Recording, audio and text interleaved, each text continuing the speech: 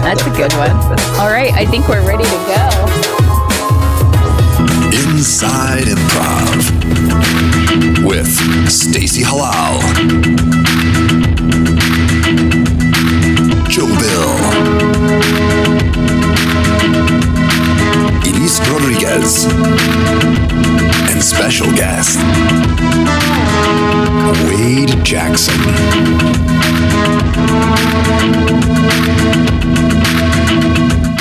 Hello, hello. It's Friday. That means it's another episode of Inside Improv.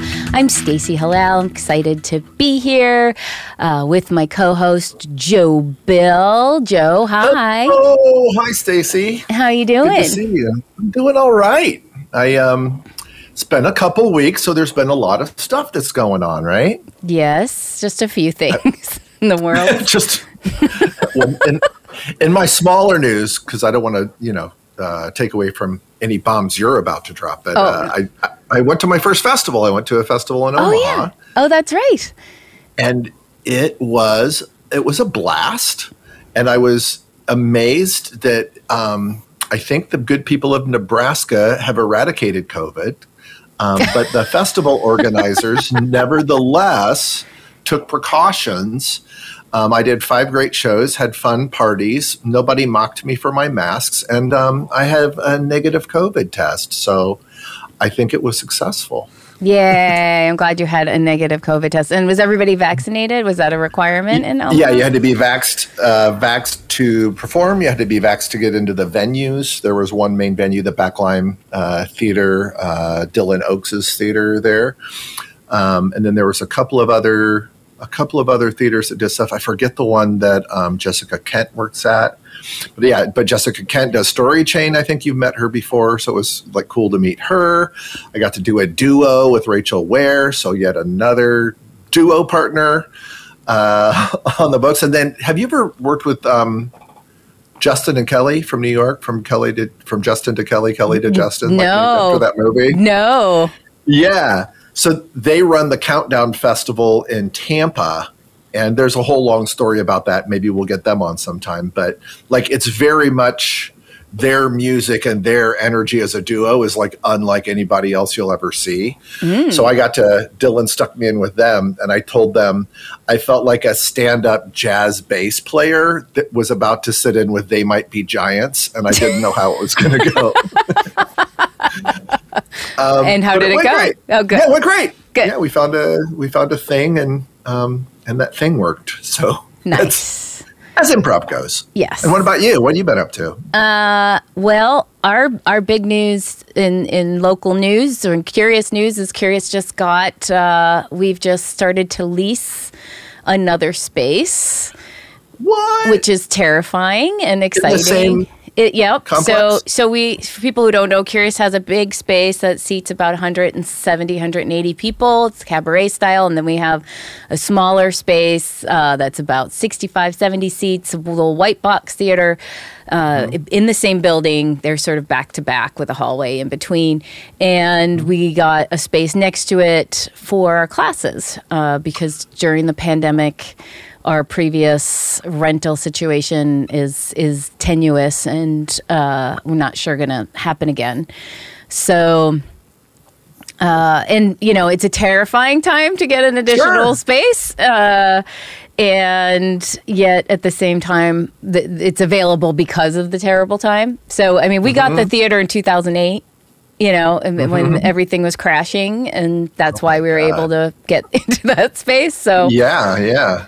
And the goal is to hopefully we lease the smaller space as well, and so we're hoping to be able to do a fundraiser and buy both those spaces down the line. Amazing. Yeah, that's so cool. It'd be cool. I don't suppose you choose to be in the business of buying and expanding a theater unless something inside of your brain enjoys being terrified. So I think congratulations. It's so true. And this is a great segue to bring on our next guest. But And there's no Elise here today, so we send our love to Elise for anybody who's showing up because they want to see and listen to Elise's amazingness. But she's going to be back next time. But yeah, I do often say things are. I say I'm excited and terrified. Like that's when I know you're doing it. That I'm sort of in the place, right, of growth. And it's exciting, but also terrifying. The nice thing about this space is it has like little really nice work spots, and it was a co-working space. So in the day, we get to use it as offices and not just work on the tables in the theater. And we have somebody renting one of them as a workspace to help offset it. So love it. Congratulations. That's amazing. Thank you. Yeah, I am losing sleep, so must be good. Well, I am just going to reach through the camera. I'm going to take some of your terror, and now I will put that inside of me. What are we doing? Thanks, John Tim. John Tim on tech. So let's bring on our guest that I am very excited about. He's the founder and artistic director of Covert Theatre in Auckland, New Zealand. Yes! Mr. Wade Jackson. Hello. Welcome. Nice to see you. I'm going to do my best to keep you and Joe separate and not get confused who's talking. Yeah. Happens a lot. Yeah. For people who are just listening and not watching, when Wade came in to the meeting, we were immediately like, okay, Joe's here. And it took us a second to realize, no, it's indeed our guest, Wade. I'm glad I didn't say, I don't know. I was just like, I'm glad I didn't say anything I would just say to Joe, but there's probably nothing I wouldn't also say to you, Wade. So something really inappropriate. Yeah. Yes.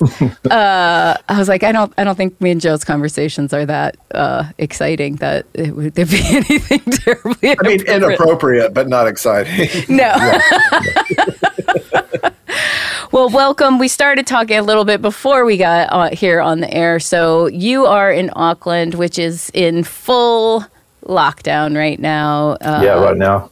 Level 4. So not even takeout food, nothing. No one just. So in the U.S., essential workers are considered like takeout food makers are considered essential workers. Oh, are they? So, Joe, did Chicago ever stop having takeout food? I think I think maybe it was only curbside, like you had to go pick it up. But they were delivering groceries. So at the very beginning of the pandemic, it was a thing where you would get groceries delivered and then wear a hazmat suit into the foyer by the front door and then spray everything down, wipe everything down, leave it there. That's right. Come back in right. But I'm pretty sure that, I think you're right. I think in Chicago, there's always, once they quickly figured it out, they wanted the restaurants to stay in business and that was the only way. Yes. So I think is what drove it. Yeah, I think we had a temporary thing. So how long was Auckland locked down the first time? 7 weeks, 8 weeks. So not that long, relative. Not that long. And then we had another lockdown for like 3 weeks, and then in February we had a 3-day lockdown, and that's been pretty much it. I think this is week 6, so this is almost as long as the original, coming up to the original one. Yeah. So as soon as one case was detected, everything went back to full lockdown. The whole country went down to full lockdown with the Delta variant. And then I think it's sitting up around like 800 cases now. They've tracked most of them. I think there's about 20 rogue cases that they haven't linked to one of the clusters. And so they're just trying to figure out where that comes from before we get let out again, I guess. But the big announcement happens in a couple of days as to when we can. Because the rest of the country's in level 2, which means they're just socially distancing. But Auckland is in full lockdown. Has COVID spread to anywhere outside of Auckland in New Zealand? It hasn't reached the South Island. I don't think they've had any cases in the South Island. But there were a few, 3 or 4 cases in Wellington, hence the full North Island lockdown. Got it. It's amazing. We were just talking about how, a small number of people in a country make its experience entirely different in being able to track things like this. And there's one of our activities during the winter, John, Tim, and I watched all of the Marvel movies in chronological order. And there's the theme of that. Have you watched all of the Marvel films? All the films, yes. Just watched my first episode of Loki yesterday. Oh, interesting. Yeah, we got to get up on it. Have you watched WandaVision yet? No, that's following Loki. Right. It came out before Loki, but I think, if you're going chronological. But, there's this theme about the world being better if there was half as many people on it. Yes. And the evil person is trying to balance the world by making there half as many people. And then they restore it. And then some people are like, it was better when there was only half of us. Yeah. And it's just like, there's no good way to get there. But boy. It's kind of weird when you're rooting for Thanos. Yeah, it really is. I used to root for people don't even like it when you talk about population control, right? Like, they've the Chinese restrictions on how many kids you can have that come up, but it's just like I was worried about us growing too fast, and now I'm worried about us not shrinking faster. So it's dark. I said I was going to keep it light. It got real dark real fast. Let's go. It's a dark time. Yeah. Anyway, so one of the things, Joey, that you mentioned you wanted to talk about was kind of the morale around opening and closing and trying to still navigate a theater. How is it affecting you, Wade, and your community that you see with this constant uncertainty and the back and forth? I think this lockdown is actually harder psychologically because New Zealand was doing so well. We had a little lockdown. We hadn't even opened the new theatre though. We were supposed to open in March, but we were locked down, and so we didn't open until June. And then at that point, everyone came out, so we had sellout houses right from the word go because everyone was tired of being locked in. But this one here has been tougher, I think, because other countries are starting to open up, and yet we're now in full lockdown. So psychologically, that's tough to take. It's like, what happened to we were doing so well story? It's now up in smoke. And how are you seeing that play out in players and staff, and what are the effects of that? Well, the government provides wage subsidies to help pay the staff, so the staff are still getting paid. We only have a small team anyway, but they're all getting looked after. And the players they're just doing some online stuff, and we communicate to them. But really, we're just in a holding pattern. We can't. Fortunately, our spring program, because our season's the opposite, we're going into spring, is was at the printers, but it hasn't been printed. So that's good because that's going to have to be amended now. But we're just hoping we can get down to level 2 in the next few weeks. And at level 2, masks on. Masks on, 50% house. You can socially distance the seating, and they have a rule about if you go in, because we have a bar, so you have to sit at the table and the service will come to you as opposed to you going up to the bar as normal practice. Oh, interesting. That kind of thing. No groups bigger than 10, and no more than 50 people in one gathering. Okay, and can people eat and drink? Can they take their mask off to drink? Yes. Yeah. Okay. Yeah. Masks are mandatory on public transport and when you're going into the supermarket now, but they haven't talked about what the mask rules will be when we're in level 2. Okay, so that's what we're trying to figure out. That piece we're planning to open October 2nd, and vaccinations required across the board, obviously, but masks, whether or not people feel comfortable with people taking their masks off to eat or drink is kind of the big question for me right now. But we're installing also big air filters that'll cycle through the air in about 10 minutes and remove 99% of any kind of virus, specifically COVID as well. So then I feel less bad. So it depends on when we can get those installed. But then, because if you take your mask off, then it's in the air. It's in the air. So that's the part that's making me wonder. Sorry, go ahead, Wade. I was just saying, one of the members of the theatre performers emailed me yesterday just asking, are vaccinations going to be compulsory for the performers and for audience members? Like, do you have to show, do you have to be vaccinated to come in as an audience member? So that's what we're discussing and getting advice on right now. Our ticketing system has the ability to require a vaccination card to even buy the ticket. and people have to upload the vaccination card. And it's pretty strict, too, because we had to mend it because it wasn't being inclusive of trans people who maybe have a legal name.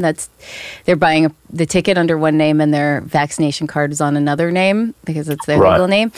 But at least that reflected how strict it is. And so now they went in, they were really responsive and fantastic when somebody brought it up, and now they can type in an explanation of why their name is not the same and get through. But the nice thing about that is that we could require advanced ticket purchases so that the door staff doesn't have to have that conversation if somebody is being difficult.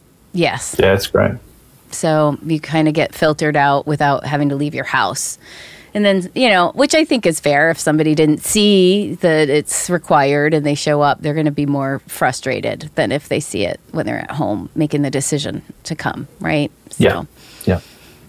I'm interested in, so what are your feelings, Wade, and the staff of the theater, and even just as New Zealanders as a whole, if you care to characterize it, about mandatory vaccines? And, here in the States, it's such a, maybe 2/3 of the people are fine with it and 1/3 of the people are just those people. Are 1/3 of the people everywhere, including New England?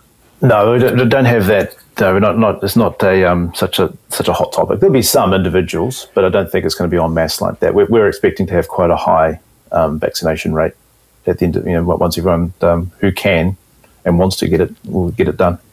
And has your president spoken out or expressed her views about our prime minister? Prime Minister.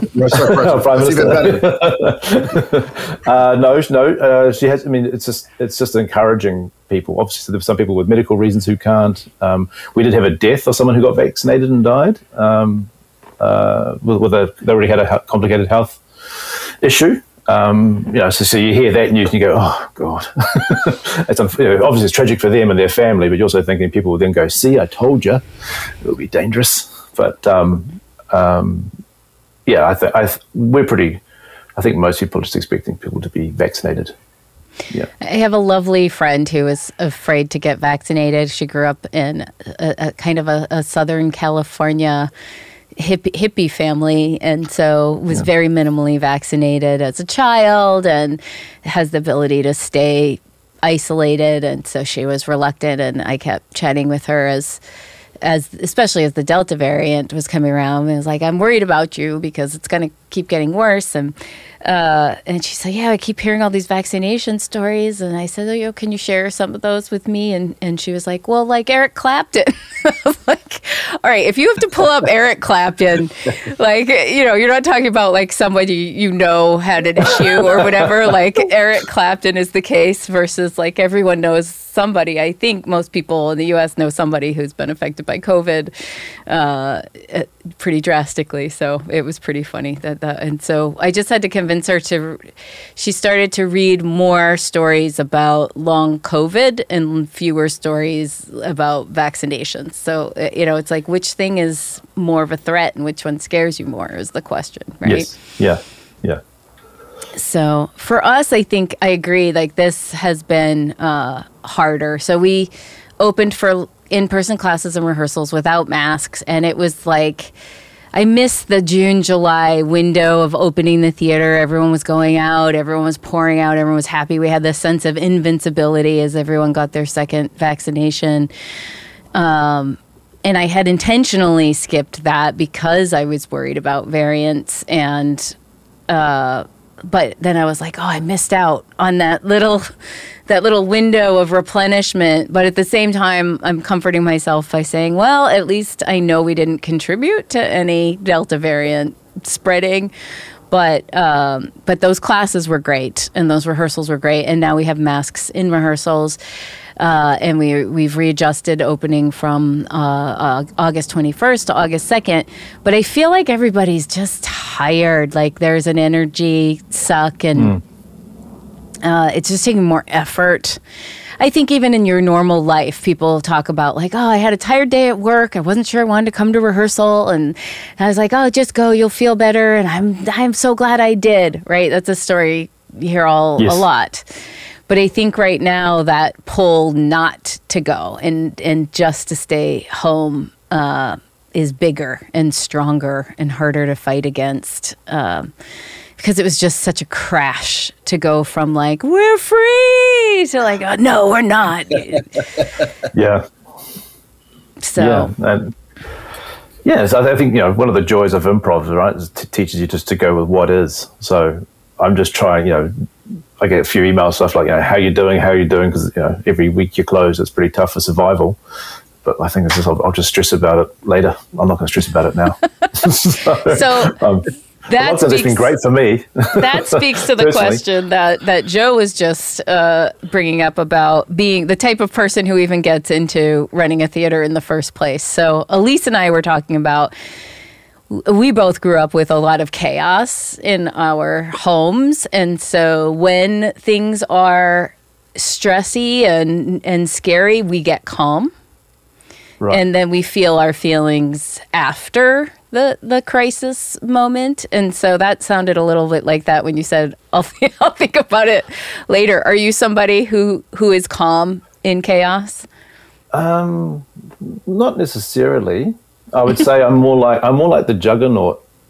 Once I get going, I won't stop. And so this is just another thing that, this whole global pandemic is another thing that we're going to have to bust through, kind of thing. So that's my attitude to it. When did you decide you wanted to open your own theater and have your own company? Well, the first time was in 2000. We did the Chicago Improv Festival, the Improv Bandits, and so I was sitting at the Annoyance Theater, the old one, and going, oh wow, you can actually have your own improv theatre. Like that wasn't a thing in New Zealand. You just didn't have. There's no such thing as an improv theatre. And so that was in 2000. And then later that year, I did 3 weeks with Keith Johnstone at the Loose Moose, and I saw the volunteer system, how they run the Loose Moose Theatre. People perform for free. They do lighting and teching and the box office, all that kind of stuff is how they used to run it then. I don't know if they still do that now.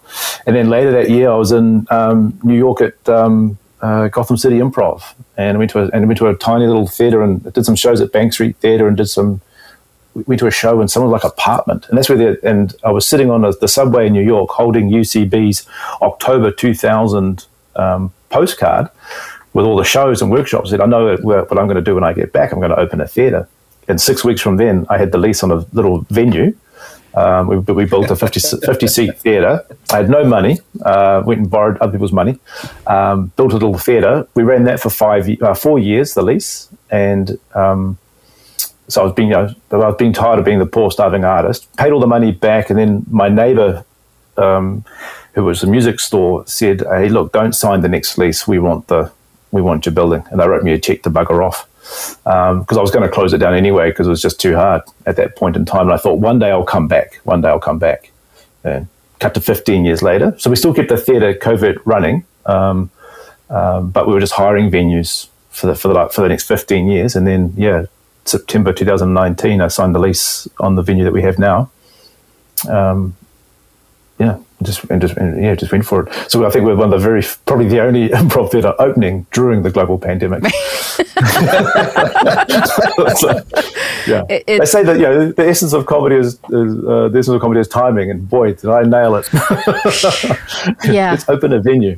And you waited 15 years just so you could do it right during the pandemic. So But I also launched a business. I also launched a coaching business during the GFC. So I'm 2 for 2 right now.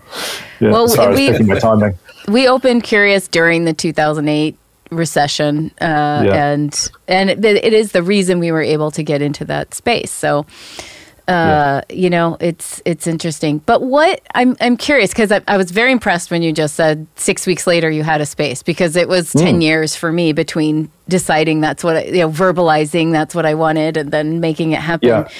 Yeah. What were the things you found so hard about it the first time around? Well, just the lack of money. There was a joke that if you called the theatre at 3 a.m., Wade would answer the phone. So I was pretty much living there. Mm-hmm. I wasn't married with children then, so it was easier to do that kind of those kind of hours.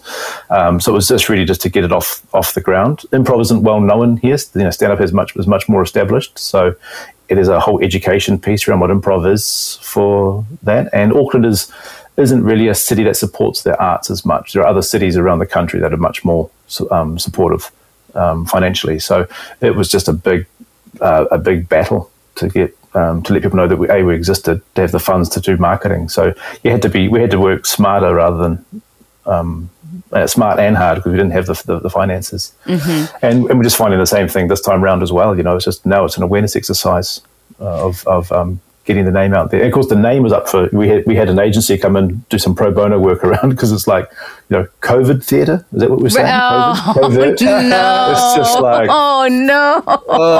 It's just like, my God. So yeah. I did not think that's where. I thought where you were going is that you're trying to make a theater called covert theater. Yeah, covert. More aware and mainstream, but no, it's worse. It's being mixed up with the pandemic during which you have opened. Yeah. Amazing. Go ahead. I was going to say the name came from the fact that I thought it was going to be in someone's basement. Like, no one's going to hear of us. It was going to be underground kind of thing. That's where the name came from. But both locations we've had are prime locations, great locations. So we're pretty thrilled. Yes. So now it's more speaking to the art form that's covert. It's the improv is a covert kind of theater. What happened in that 15 years that, other than forgetting how hard it was the first time, made you feel like you're in a better position this time? If the pandemic weren't here, obviously, what were the things that made you think this time would be different? Auckland's grown as a city. It's matured. There's a lot more it's become wealthier. There's a lot more people going out and there's much more opportunity for people.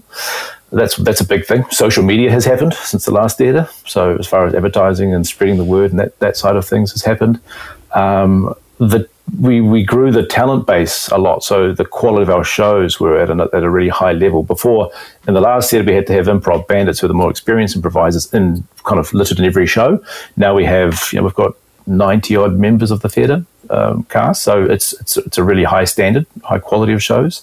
So all of those things. And to be honest, it's always just been it's all I've ever wanted, is to have my own creative space. This time we've set it up as a registered charity, so we can tap into charitable funds and donations and things like that. That's what's helped us survive, really. So it's much more community owned. So we talk about we're community in spirit, but professional in standards with the theatre. Nice. So that's kind of a lot more. That's a lot more positive things. But there's nothing else I want to do, Stacey. It's just to have this space. So it's kind of this is it.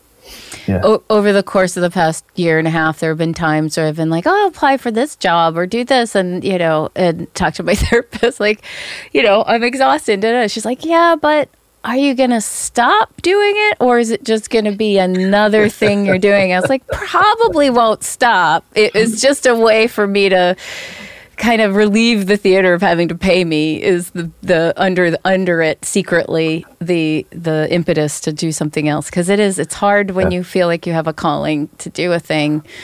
But we say that we're warm and professional are kind of the two words that always come up when we ask people to describe us. I think community, it has to be community based. I think that's why people do improv. It is that connection, right? Yeah. Well, for me, that's the essence of the art form, is connection. I mean, our purpose that we have stated on our website is to enhance human connection through play. That's what we're about. Yeah. That's beautiful. That's lovely. Did you say you have 90 or 19? 96. So, and we've got about 50 odd in the school. So we've got we'll have a graduation ceremony coming up with about another 15 members, which take us over 100. But yeah, so there's almost 100 members. Great. And you're doing ongoing classes? Are you, when you're not in lockdown, you're doing in-person classes? Did you do online classes as well? No, we do for the June. We've got a school kids program as well. So we're running some of those online now for them. But the other ones, we just want to do it in person. And we didn't think it was going to be sick. Well, I suspect it would have been this long when it was the Delta variant, but we're thinking we're hopefully going to be out in a couple of weeks. And so we did it last time. We just waited until we could do it back in person again. That's right. Your lockdown wasn't that long the first time. So for us, we ended up building a whole program, which is another kind of bumpy thing about the transition, is that we created this whole online community that sort of ended when we opened back up, and there were teams that have formed, and there were a lot of tears when those connections, because some people were far away, and so they couldn't carry over in the form that they had been to in person, and they had been through so much together. We were really worried about whether people would take online classes and the quality of online classes, but they became really important to a lot of those people as their escape from trying to make it through their day-to-day. And so they became extremely bonded to each other. It was really nice. We ended up making about half of what we do from in-person classes from our online classes. So that was helpful for sure. Yeah. So what's your dream? Is to have your live shows, classes, any other activities based out of your theater in the future? Yeah, I mean, we're about to, the 1st of September, we're about to do our, what we call the Fun Size Festival. So we put out, it's scripted comedy. So we put out all New Zealand, if you're a Kiwi, and you want to write a short one-act play, send it to us. It hasn't been performed before. Send it to us, and we'll curate it and create a festival. So we got about over 40 submissions from people all around the country, and we picked 6, and we find the directors and the performers, actors from inside the company. And so they've been rehearsing that, and that was going to be our first scripted piece, and that was going to go on now. So that's been postponed. So we'll put that back on as well. We're very keen to get sketch. So we're kind of improv agnostic at the theatre. So we'll do short form and long form and narrative form, plays, all that kind of stuff, improvised plays. So we have improv chat shows and improv dating shows, all that kind of stuff going on. So we're all pretty, anything will go, but we're also keen to use it as a breeding ground for talent, really. Yes. So we can have writers coming through, more sketch, get sketch comedy happening in a bigger way in New Zealand. Yeah, sketch is tough. It's a big resource. It's a time bigger. You can't. People have to have a role, right? They have to know their role. They have to learn their lines, the writing process. If you have any props, you can't have kind of the rotating cast of an improv show. Yeah, so we did. Actually, I did sketch comedy before I did improv at university. So it's always been a true love of mine. So I'm keen to nurture that and get that happening. Yeah. What's your favorite? Do you have a sweet spot? Like for me, I think duo improv is probably just where my heart gets the happiest. Do you have I love doing narrative. I love doing Ruby Rocket. Right. I have lots of loves, but that is kind of my favoritist. Do you have a favoritist personally? Favoritist? Probably the Improv Bandits, because it was that predated the theatre, and it's who you perform with for me, not so much the what. I love the story. I love the narrative stuff. Because things like short form and long form, they weren't words we used. They're things that we learned going to the States. We just did improv, so we didn't realize there was a difference. I think back to I have a martial art background. That's part of what I was doing when I was living in Japan. I've been doing martial arts longer than improv. And there's a demonstration my martial art instructor did. He'd get people up from different styles. So he'd have like the boxing, the kung fu, the karate, the taekwondo, and he'd blindfold a guy, and he'd get the 6 different styles to punch him in the stomach. You need to prepare and take the hit, and then he would take the blindfold off and ask them, which style hit you third? Was that a kung fu punch, or was that a karate punch, or was it a Muay Thai kickboxing punch? And he's like, I don't know. You can't tell the difference between the styles. And that was his point. It's like you learn principles for martial arts. Styles are just things that get cultured over the top. And that's kind of my take with improv too, is you learn the principles of improv, then you can do long form and short form and plays and all that kind of stuff, because they're just different ways of enacting up the principles. So favorite forms, not so much. It's who I perform with is what I really enjoy. So, I love it all. It's really well put, because I think it's a disservice to even call short form, because if you go to a good short form show, it's ours is the longest show we do is our short form show. It's a 90-minute show, whereas our long form shows are usually about 50 minutes. In Lloyd Alquist, it's the one he's like from MI West Side and Mission Improbable, where he's like, you're in the show the whole time. A lot of times people look at a list, right, of a short form game, and they get in this thing of like, oh, I'm in this game, and this game. And it was Lloyd who really pointed out to me that you have to remind people, like, no, you're in the whole show. Yes, yeah.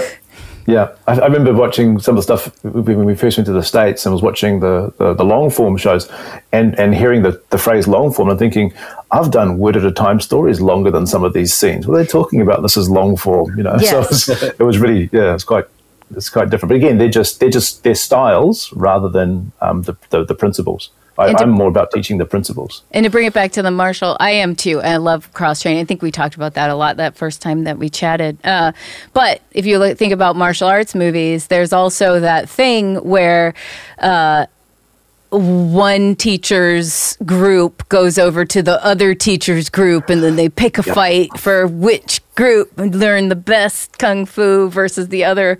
And that reminds me of improv a lot when people start posturing. Yes. Yeah, I've seen it. As I said, I've seen it before in the martial art world.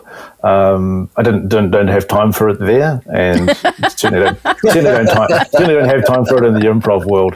When people start talking about this is better than this and this is better than that, it's just kind of like, oh. Man. Well, my therapist is a mindfulness, comes from a mindfulness place, and she is a Zen Buddhist practitioner, and she's like, that even exists among Zen Buddhists, where you think that would be the last place there should be rivalries about whose Zen is better than whose. Goes back. My emptiness is so much more empty than yours. That's right. I have the best emptiness ever. Yeah. Well, and with the house team model, we were starting to get this sense of like a little bit of that even within our own community. So we've switched it up to make sure that we have casts that are still teams that help scheduling, and it helps keep a smaller group together so you really know each other really well. But we're rehearsing partially as a whole before we break into groups, and we're going to schedule shows where players from each group play with each other to make sure that human nature of as soon as you have two groups, they try to decide who's better. Yes, we have no levels. We have no house teams in our theatre. So we'll have troops within inside it, and they can be open auditions and so forth. But we don't have any house teams in that regard. We don't have any levels. So the people who's got 25 years experience can do a show with someone who's got 3 months experience. And it's that kind of sets up a better. That sets up like a curiosity, like so that's like an objective view of it. But so you said there's 96 members of COVID theater. Yes. So like, what makes a good member? Like what we have to be active. So we have some things you have to do at least minimum of 20 hours a year of coming to the group workshops where everyone can come to. So we have block workshops, which are limited numbers. Then we have drop-in workshops, which are just open. So you might have 3 people, you might have 30 people. You have to attend a certain amount of those throughout the year. And at the end of the year, we cull too. We'll cull if you're not active. So we don't want to have 200 members, but only really 50 of them are active. We want to have people who are active in the community. So a good community person, someone who's active, come into workshops. We do cater to the hobbyist, hobbyists right through to the professional improviser. So we want to be open in that regard. And one of the things we're thinking about now is actually having non-performing members as well. That might be something that we can have. So people who are there just for the community and the learning of the improv, of the art form, but don't actually want to get up on stage. So we're looking at the moment, we don't have that. And anything like around, artistic vision or character traits or aptitudes or attitudes or. Yeah, we have a no dickhead policy, so you're not allowed to be a dickhead. So that's, I love that. How do you measure? Yeah. How do you measure a dickhead? Well, we say Well, the line we have, because people come and do the improv 101, and then we encourage people who only want to get on stage to do 201. And the rules we have, there are two rules. One, you got to be a team player, and two, you can't be an axe murderer. But we're negotiable on that one. But we're not negotiable. We're not negotiable on the team player one. So yeah, that's and people just, that's the thing with these the improv exercises and training. You reveal yourself, right? That's why they're such a wonderful tool for self-awareness, because they act like a mirror. They reflect you back at yourself. And if you're the teacher, you can just see the reflection of the other people, and you can see who's going to work well and who isn't going to work well. And we'll take a risk on someone, because it's not about the improv. It's not about the improv abilities at that stage. It's more about their do they work well with others, and that's really if they do, then we'll bring them in and then train them to get to that level. There are certain shows they can't do. There are certain they have to earn their stripes and get the stagecraft and so forth. So, but there are about three or four shows that there's open to all members of the theatre. And then later on, you get into more of the more complex forms. That's when experience, and you audition for that. But people can also create their own shows in our theatre as well. They can come up and pitch an idea. Had a number of them. They pitch an idea to me, and we help them make it. We had one of the ones we just had sellout seasons of before the lockdown was one of the members has been in recovery for 12 years and wanted to do a show based on rehab, her experience of living in rehab. And so they spent months. All the dialogue is improvised, but the characters are set. And so they brought people in who run the rehab centres and all that kind of stuff. And it was all cast from the theatre, and it was amazing. Wow. But it was obviously a black comedy of life, yeah. But really to help destigmatize addiction, and now that's in the process of they're running a TV pilot for it as well. They had a production company come along and keen to look at that, and that's the joy. That's what the theatre is there for, is kind of that breeding ground of that talent, creative talent. That's brilliant. We had a night where we had a group there of people who were in rehab who came out together, and we didn't know that. And there was a scene that took place in rehab, and like some people knew, I guess, or someone knew, and they started to panic. And later they were like, "That was the best scene!" Like they loved seeing it portrayed, and yes. It's awesome. I think it's also a big reason. I don't know if you know the podcast My Favorite Murder. But it's in 6 months it became like Beatles famous. Like they walk in the room, they get a standing ovation with people screaming. It's a combination of true crime, comedy, because they're both really funny and they're a great duo. They're very different from each other, the two women who do it. But also they're both in recovery. And so there's a lot of connection through that, because it is stigmatized and it's not talked about a lot. It's supposed to be a secret, right? And then maybe every 10 years you post something about celebrating that you're 10 years sober, but it's almost everybody is in some kind of recovery or another, I feel like. So when people pitch, is that in the main like weekend slots? Do that some shows during the week? Try. Yeah, we had a fringe festival, and I suggested to the producer that she put it into that, and so they actually got a main slot. Main time, but we have Friday, Saturday nights are kind of our more experimental formats. So it's a 9 o'clock show. We have a 7:30 show and then a 9 o'clock show on Fridays and Saturdays. So that's where we'll start them off, and if they do really well, we'll move them into a prime time. So we had one of our members did one of the UCB's mockumentary online formats during lockdown, and then he pitched that. He said, "I want to actually make this happen." And it was great. We did it in the late night slot, and we'll probably give that a primetime slot because it was done so well. Yeah.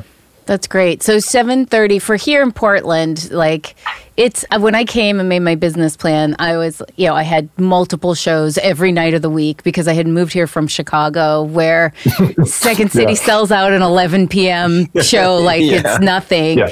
And really in Portland, the super viable spots are Friday, Saturday, 7:30. Everything else is tough. Is Auckland similar? It's the same. So we have a Thursday show, which is basically our kind of a show for all the members can join in. So we mix our newbies with our more experienced improvisers. It's the Thursday show. So it's kind of like, if it was a stand-up comedy bar, it'd be kind of called like open mic night. Yeah. Kind of rookie night. So we have open court, which is the same. Yep. Yeah. That's our Thursday show. Yeah, Friday, Saturday is the main show, and then we'll do so there'll be the same show, Friday, Saturday, and then the Friday, Saturday late shows will be the same show. And then we'll do we have a family show. We do a kids show on Sunday afternoons, and then we'll do a 6:30 show. In winter, that just died. But this year, because it's just cold, no one could go out on a Sunday. But it was because Seabrook 4 lockdown was starting to pick up as it got warmer. So so it's kind of balancing that out with what's financially viable, but also when will people come out, and also and developing people's talent as well. So if, for example, this rehab show, how long did that run? How big was the cast? There's about 9-10 in the cast, and it was it was a day in rehab basically was the show. So it was based on what they actually do in a day. And that ran for 2 weeks, I think, and sold out. And then we did a return season just recently, and that also sold out as well. So it ran for Thursday, Friday, Saturday. We actually gave it the Thursday slot as well. So they got during the 6 Fringe, shows. During the Fringe Festival. Okay. They got 6 shows, yep. Okay. And we're going to do a nine for the Fun Size Festival with the scripted comedy. We're going to give them Thursday to Saturday for 3 weeks. So they've got 9 shows, but that's going to change now because we want to get it done this year before the end of the year. But probably more like 6 now. We're still figuring it out. Right. Right. We're speaking in theory versus in reality. Yeah. When the Prime Minister tell us, are we opening in October or September, October, or is it November? We just don't know when we're going to be back open. What determines it? Is it when the cases start to fall? Do they have to fall? The cases are falling, so the lockdown is, the lockdown is working. We only had like 15 cases in the community, new cases, so it is dropping. So the lockdown's working, but it's just they're really just trying to get our vaccination rates, because we started late. They're just trying to get those up, which we're having massive. I think just yesterday was in the news, we just bought some more vaccinations from Spain to keep up with the current demand. So, which is a great problem to have as far as people wanting to get vaccinated. Yeah. So I think they're just trying to get to a high vaccination rate and they'll let us out, or the cases will actually beat Delta, which is highly unlikely but possible, and then we'll get let out then. Yeah. So artistically, what, as somebody who performs, and I imagine you direct as well, and also manage the theater, do you perform in shows that you also direct? Do you have any rules around that? Yeah, I try not. No, I don't really. So I've directed 2 shows recently. That's our film noir show and our science Star Trek homage show, and I didn't perform in those. I find it really hard to direct. To act in shows that you're directing as well.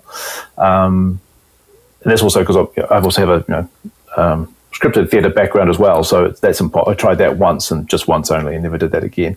Learned that lesson. So I'm happy to direct shows and not perform in them. Yeah. But I'm actually not the theatre manager. We've got someone else who runs the theatre, thankfully. I purely look after the workshops and shows and the culture. I kind of see my role as really the culture guardian, making sure that lovely supportive environment that we have is maintained. Yeah. So when all is good, what is your staff? How many people, and what are the roles within your staff? So I'm the artistic director, and I'm doing an unpaid role. I've got the theatre manager who's paid full-time, and bar manager who's part-time, and then a whole bunch of casual staff who do the front of house and help with the bar and all that kind of stuff. A lot of it is, we've still got someone who's a head stage manager who, again, volunteers their time. They're getting paid at one point, and they're just like, we want the place to survive, so they decline to take the fees for the shows. So that's kind of it, really. It's a skeleton crew. We have other people who are contractors, like our designers and our accountant and social media person, all that kind of stuff. But they all, and we have a full part-time fundraising, does all the grants for us. But they're all virtual. They're not in the office. So it's and was that pre-COVID? They were just are they all freelance, and they just two of them live out of Auckland. And they're all just freelance contractors who pretty much work from home. Great, and they're all part-time. All just contractors, yeah. Yeah. So I mean, but they contracted just a few hours a week, or. Yeah. Yes. Yeah. Usually about 10 hours a week, things like that. Most of them. Yeah.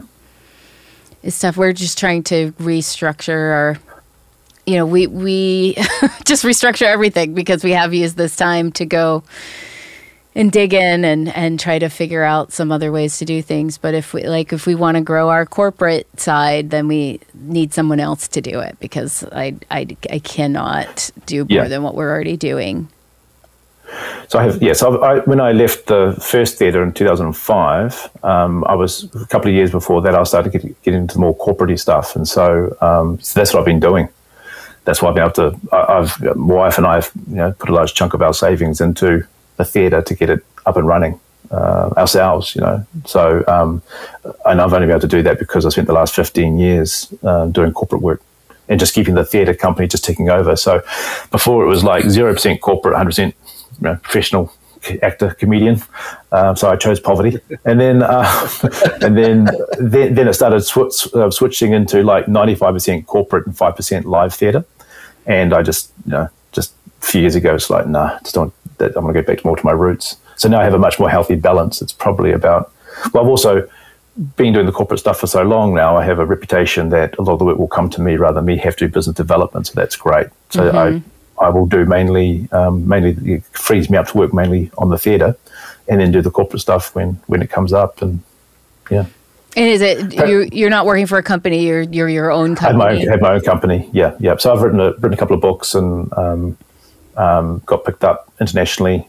So I licensed a few of the products and programs and things like that as well. So we had things like the Singapore Armed Forces doing our program, and David Covey, the son of late Stephen Covey from Seven Habits, he licensed our program into a few different countries, into Japan, my storytelling program into Japan, and our leadership program into Australia and so forth. So, but that was when I was doing global domination, and I decided when I wanted to do more theatre stuff to let all that international stuff go. And so now I'm just really focusing on the local market. So you help companies tell stories like in marketing? Yeah, I do. I'm known as a high-performance coach, so I use improv, and I also have a health science background. So I have postgrad in drama, but also health science, mind-body health, and I did hypnotherapy for like 10 years. So I combine all of that with my martial art experience in the improv. And I do self-leadership, resilience, I do collaborative creativity, and storytelling. So they're kind of the 4 areas that I focus on. Amazing. Yeah. So I do conference keynote speaking, but also facilitation and training. If somebody, you're focusing more locally, but if somebody hearing this wanted to contact you, would you do virtual coaching or do you? I do. Yeah, I do executive coaching and one-on-one virtual coaching as well with people who, a couple of people who are in New Zealand, yeah. Great. Yeah. How does somebody, do you have a website where somebody can learn more about your corporate side? There's 2 websites. There's the coach and the speakers, wadejackson.co. And then it's just, the other one is the company is inspiredlearning.global. That's the one that does all the programs. Yeah. Amazing. Awesome. Yeah. So that's what helps fund the theatre. Okay. Exactly. I mean, that really, that's the piece, right? Is that theater, I think in and of itself it's just really hard to pay for a space 24/7, a staff to manage that space and have shows in the times that you can have a show, especially when you're in a city that really only comes out on the weekends. And occasionally, we could have a special guest come to town and sell out a Wednesday, but that special guest is leaving with most of that money because that's right. They get paid for having that cachet that they could pull in that crowd. Yeah. So I can't wait till we crack this secret code on how to make it work. I mean, the space I mentioned that we got, we're going to have, it's basically divided in 2. It's a longer rectangle, and there's the cubicles that was a co-working space, and they're nice cubicles. They're not like padded. It's like a low, pretty wood that divides up the space, so it feels really nice. And the other half was, big, huge conference table for people to sit and work. So we took that conference table out, and so it's the workspace in the day and a classroom at night. And then there's a space on the other side of the annex that we're looking at as well. And the people who are in it decided they want to stay, but they're considering renting it to us at night to help offset their costs. And it's like, having something holding the space during the day and keeping it alive and active is the other strategy that I'm looking into. We rent to Oregon Children's Theater, and they use it a lot of the hours that we're not there. It's perfect match, but they're probably going to end up getting their own space again eventually. Yeah, we hire it out during the day to corporates for off-site strategy sessions, all that kind of stuff, because we're a lovely foyer and the theatre space itself. Our seating system is retractable, so it's within a push of a button, within a minute, all the seats just go back. We've got the whole floor space there.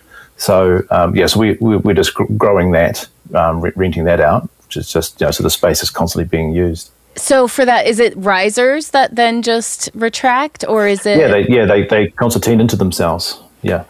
And then when it's out, is it like benches, or is it still got room? It's individual seats, but as they concertine, the seat back pops down and got it. Goes back. All the rows go back into each other. Yeah, that's amazing. Yeah. Those if you go to our YouTube, you'll see we've got a little 30-second promo video. You'll see about half a second of them going back. Yeah, I will go watch retractable seating porn is going to be on my agenda for the day. We had the seating guys come in and video, and I'm like, why are you guys videoing it? You install these all the time. They're like, this is the first type of its kind in New Zealand, because they're actually comfortable seats. Most of those retractable seating ones aren't very comfortable. That's what my concern was. Yeah. Yeah. He said, no, these are actually, in fact, we had a reviewer come along and he actually put in there, he goes, and the seats are so comfortable. You see as many shows as I do. This is a godsend. That's awesome. Do they have cup holders for people to have drinks? No, they don't. No, okay. No, they don't have the cup holders. No. It's New Zealand. This is your cup holder. Yeah. Yeah. More like that. Just, cup holder, yeah. Keep it in your hand at all times. Amazing. Yeah, those are not inexpensive. Those retractable. No, they're not. Yeah, and of course, when they're retracted too, they're in a vulnerable position. You can't climb on them because they're not supported. So when we run school holiday programs and things like that, you've got those. You've got your $57,500 seating system just vulnerable to kids climbing. You kind of like. Get off those seats. There's the big sign, do not climb on the seats. Needs to be there. Yeah. I mean, we got movable risers for the annex space so that it could be a flex space. And those were half of the build out. It was, I think $15,000 just for the risers. Yeah. And then it was a cheaper build out because we just, did the floor and painted it otherwise. And had some lights and built a grid, but those risers. I was going to say that was something that I wasn't quite prepared for. Was when I did the first theatre back in 2001, and now doing it where we started 2019. The cost of consents.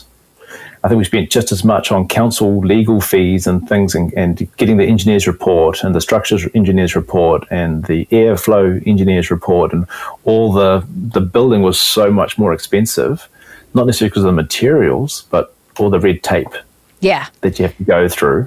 Just wasn't. I think back now, it's like, was the first building even legal? I mean, just like we had none of those. So Will Luera just popped in and says hello, and he says he never forgets dancing at techno at about 4 a.m. at the Chicago Improv Festival you referred to earlier. So, yes. Will Luera, the man who somehow never sleeps, Will Luera, travels the world, goes places across the planet for a day, and then flies to another place. Nice to have you here, Will. I hope you're tasting things, Will. I've been enjoying, I don't know if you've been seeing his stories where he's been trying to get his taste back from COVID. He had a breakthrough COVID case. He lives in Florida, so. Yes. Yeah, I had a chat with Will. Yeah, I had a chat with Will about going back into running the theatre. We had a conversation around why am I doing this again? That kind of conversation. Yeah. Get all the tips and pointers again, because it's like, it's 15 years in between rodeos. Yeah. Yep.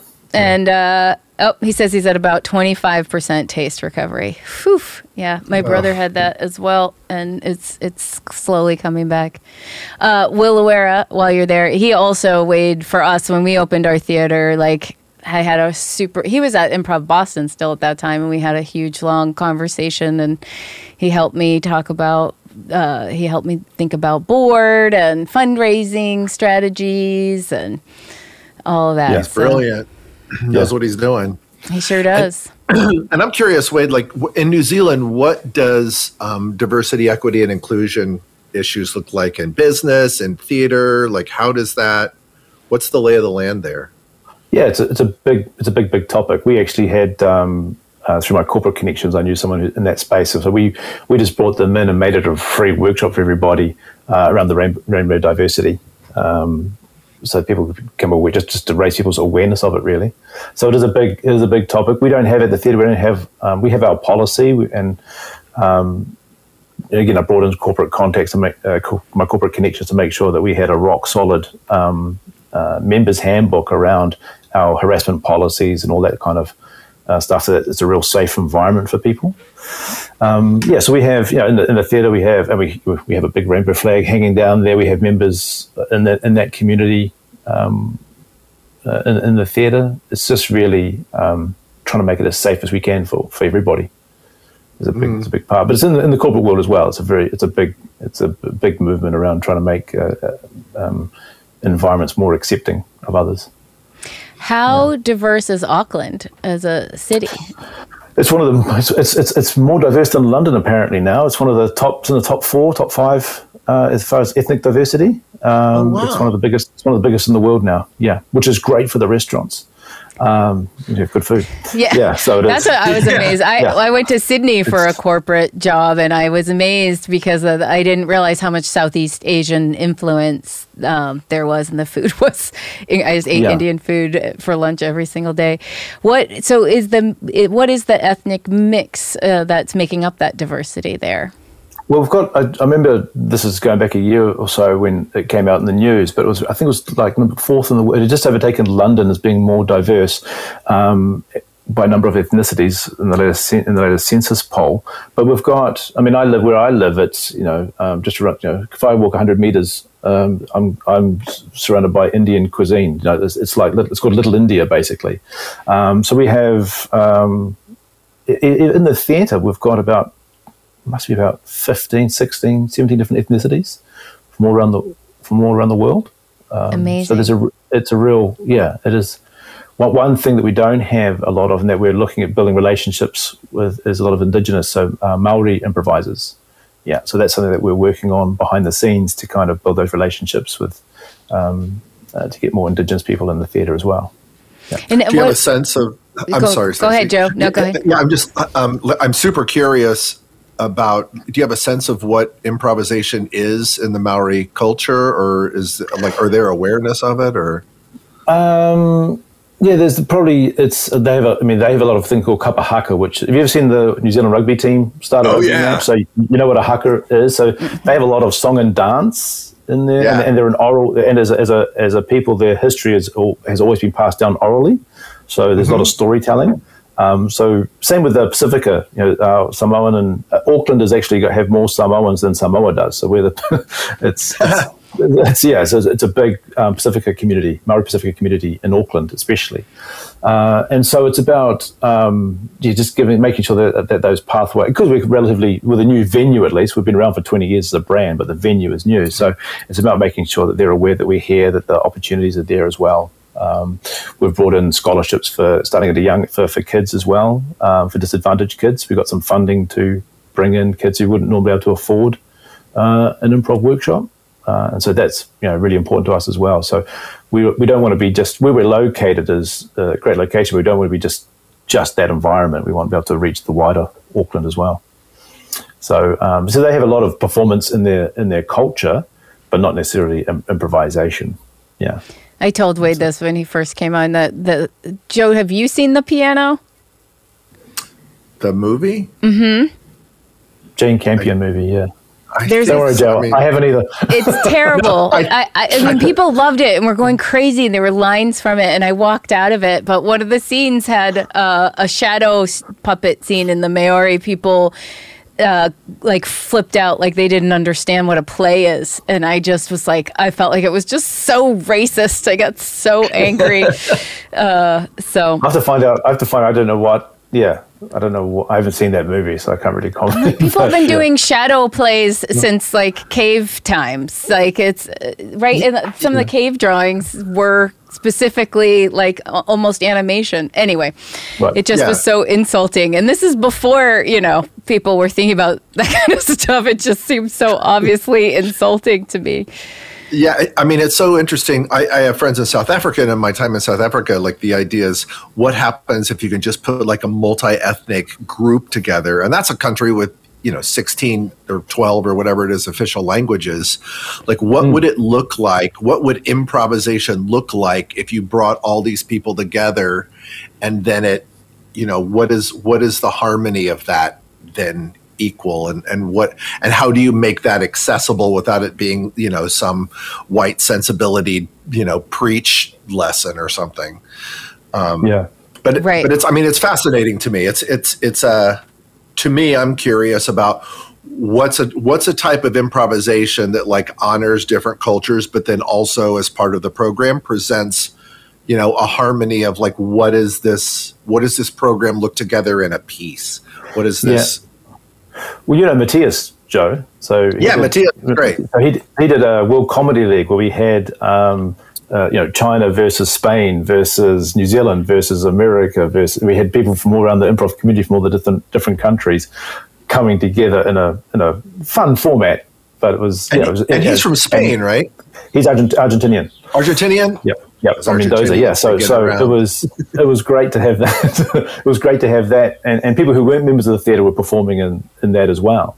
And so you'd have people who were performing purely in Mandarin, and just people just loving it, loving the show, even though not understanding what actually is being said. 100%. I love it. I remember at Chicago Improv Festival, there was like a Dutch show that just totally in Dutch, and I didn't understand a word of it, the language, but I totally got every piece of the show. It's at least enough for me to feel completely satisfied watching it. I'm smelling a grant opportunity, Joe, because now that you've put it out there, I really want to see what we could make with people from all over the world, for sure. Yeah, I gotta say, one of the most moving improv experiences I had was just in like a maestro heat at Improvention in Canberra in Australia, where you're just playing with different people, and there was a group. Oh God, it's not Thailand. It's not Singapore. Well, South Pacific Asian country, and there's a woman who spoke no English. I speak no, Mandarin or anything. And somehow we're in this scene, and it's sort of a longer scene where she's a princess that's been held captive, and she's going to try to escape. I have no idea what specifically is being said, but based on the performance, I got what was going on. And then I played a tree by a prison wall. And so she was going to try to climb the tree, and then I lifted her up, and people were just gasping, and I slowly just lifted her up, and somehow we just knew. And then she escaped, and everybody cried. And I'm like, that's what I'm chasing before I die. Yeah. Yes, absolutely.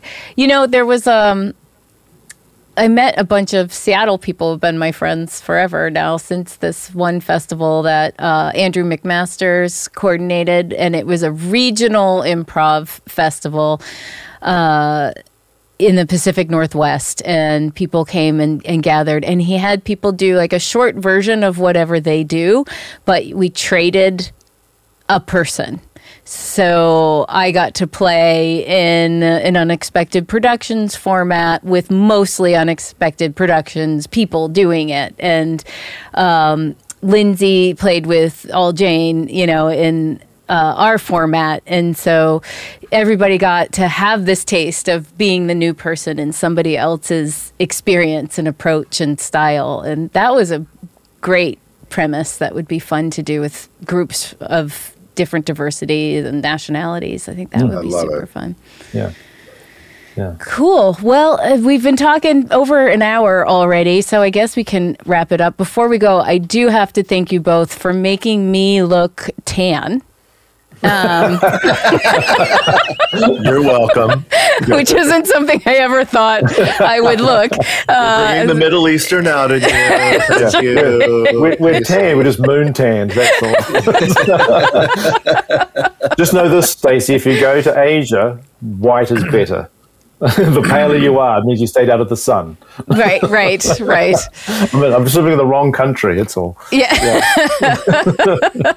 Very, very pale. And I grew up with everybody dark-skinned, so I always wanted their dark skin because everybody else looked like Arabs in my family. So thank you both for making me feel like I look like an Arab.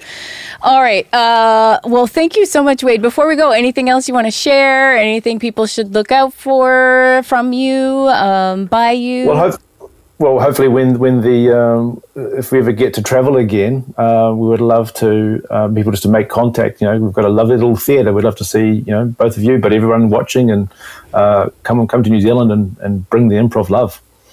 I can't wait. It's high on my list, Wade. I would love to meet you in person. Would look good over there. Yeah. Thank you so much, Wade Jackson, Joe Bill.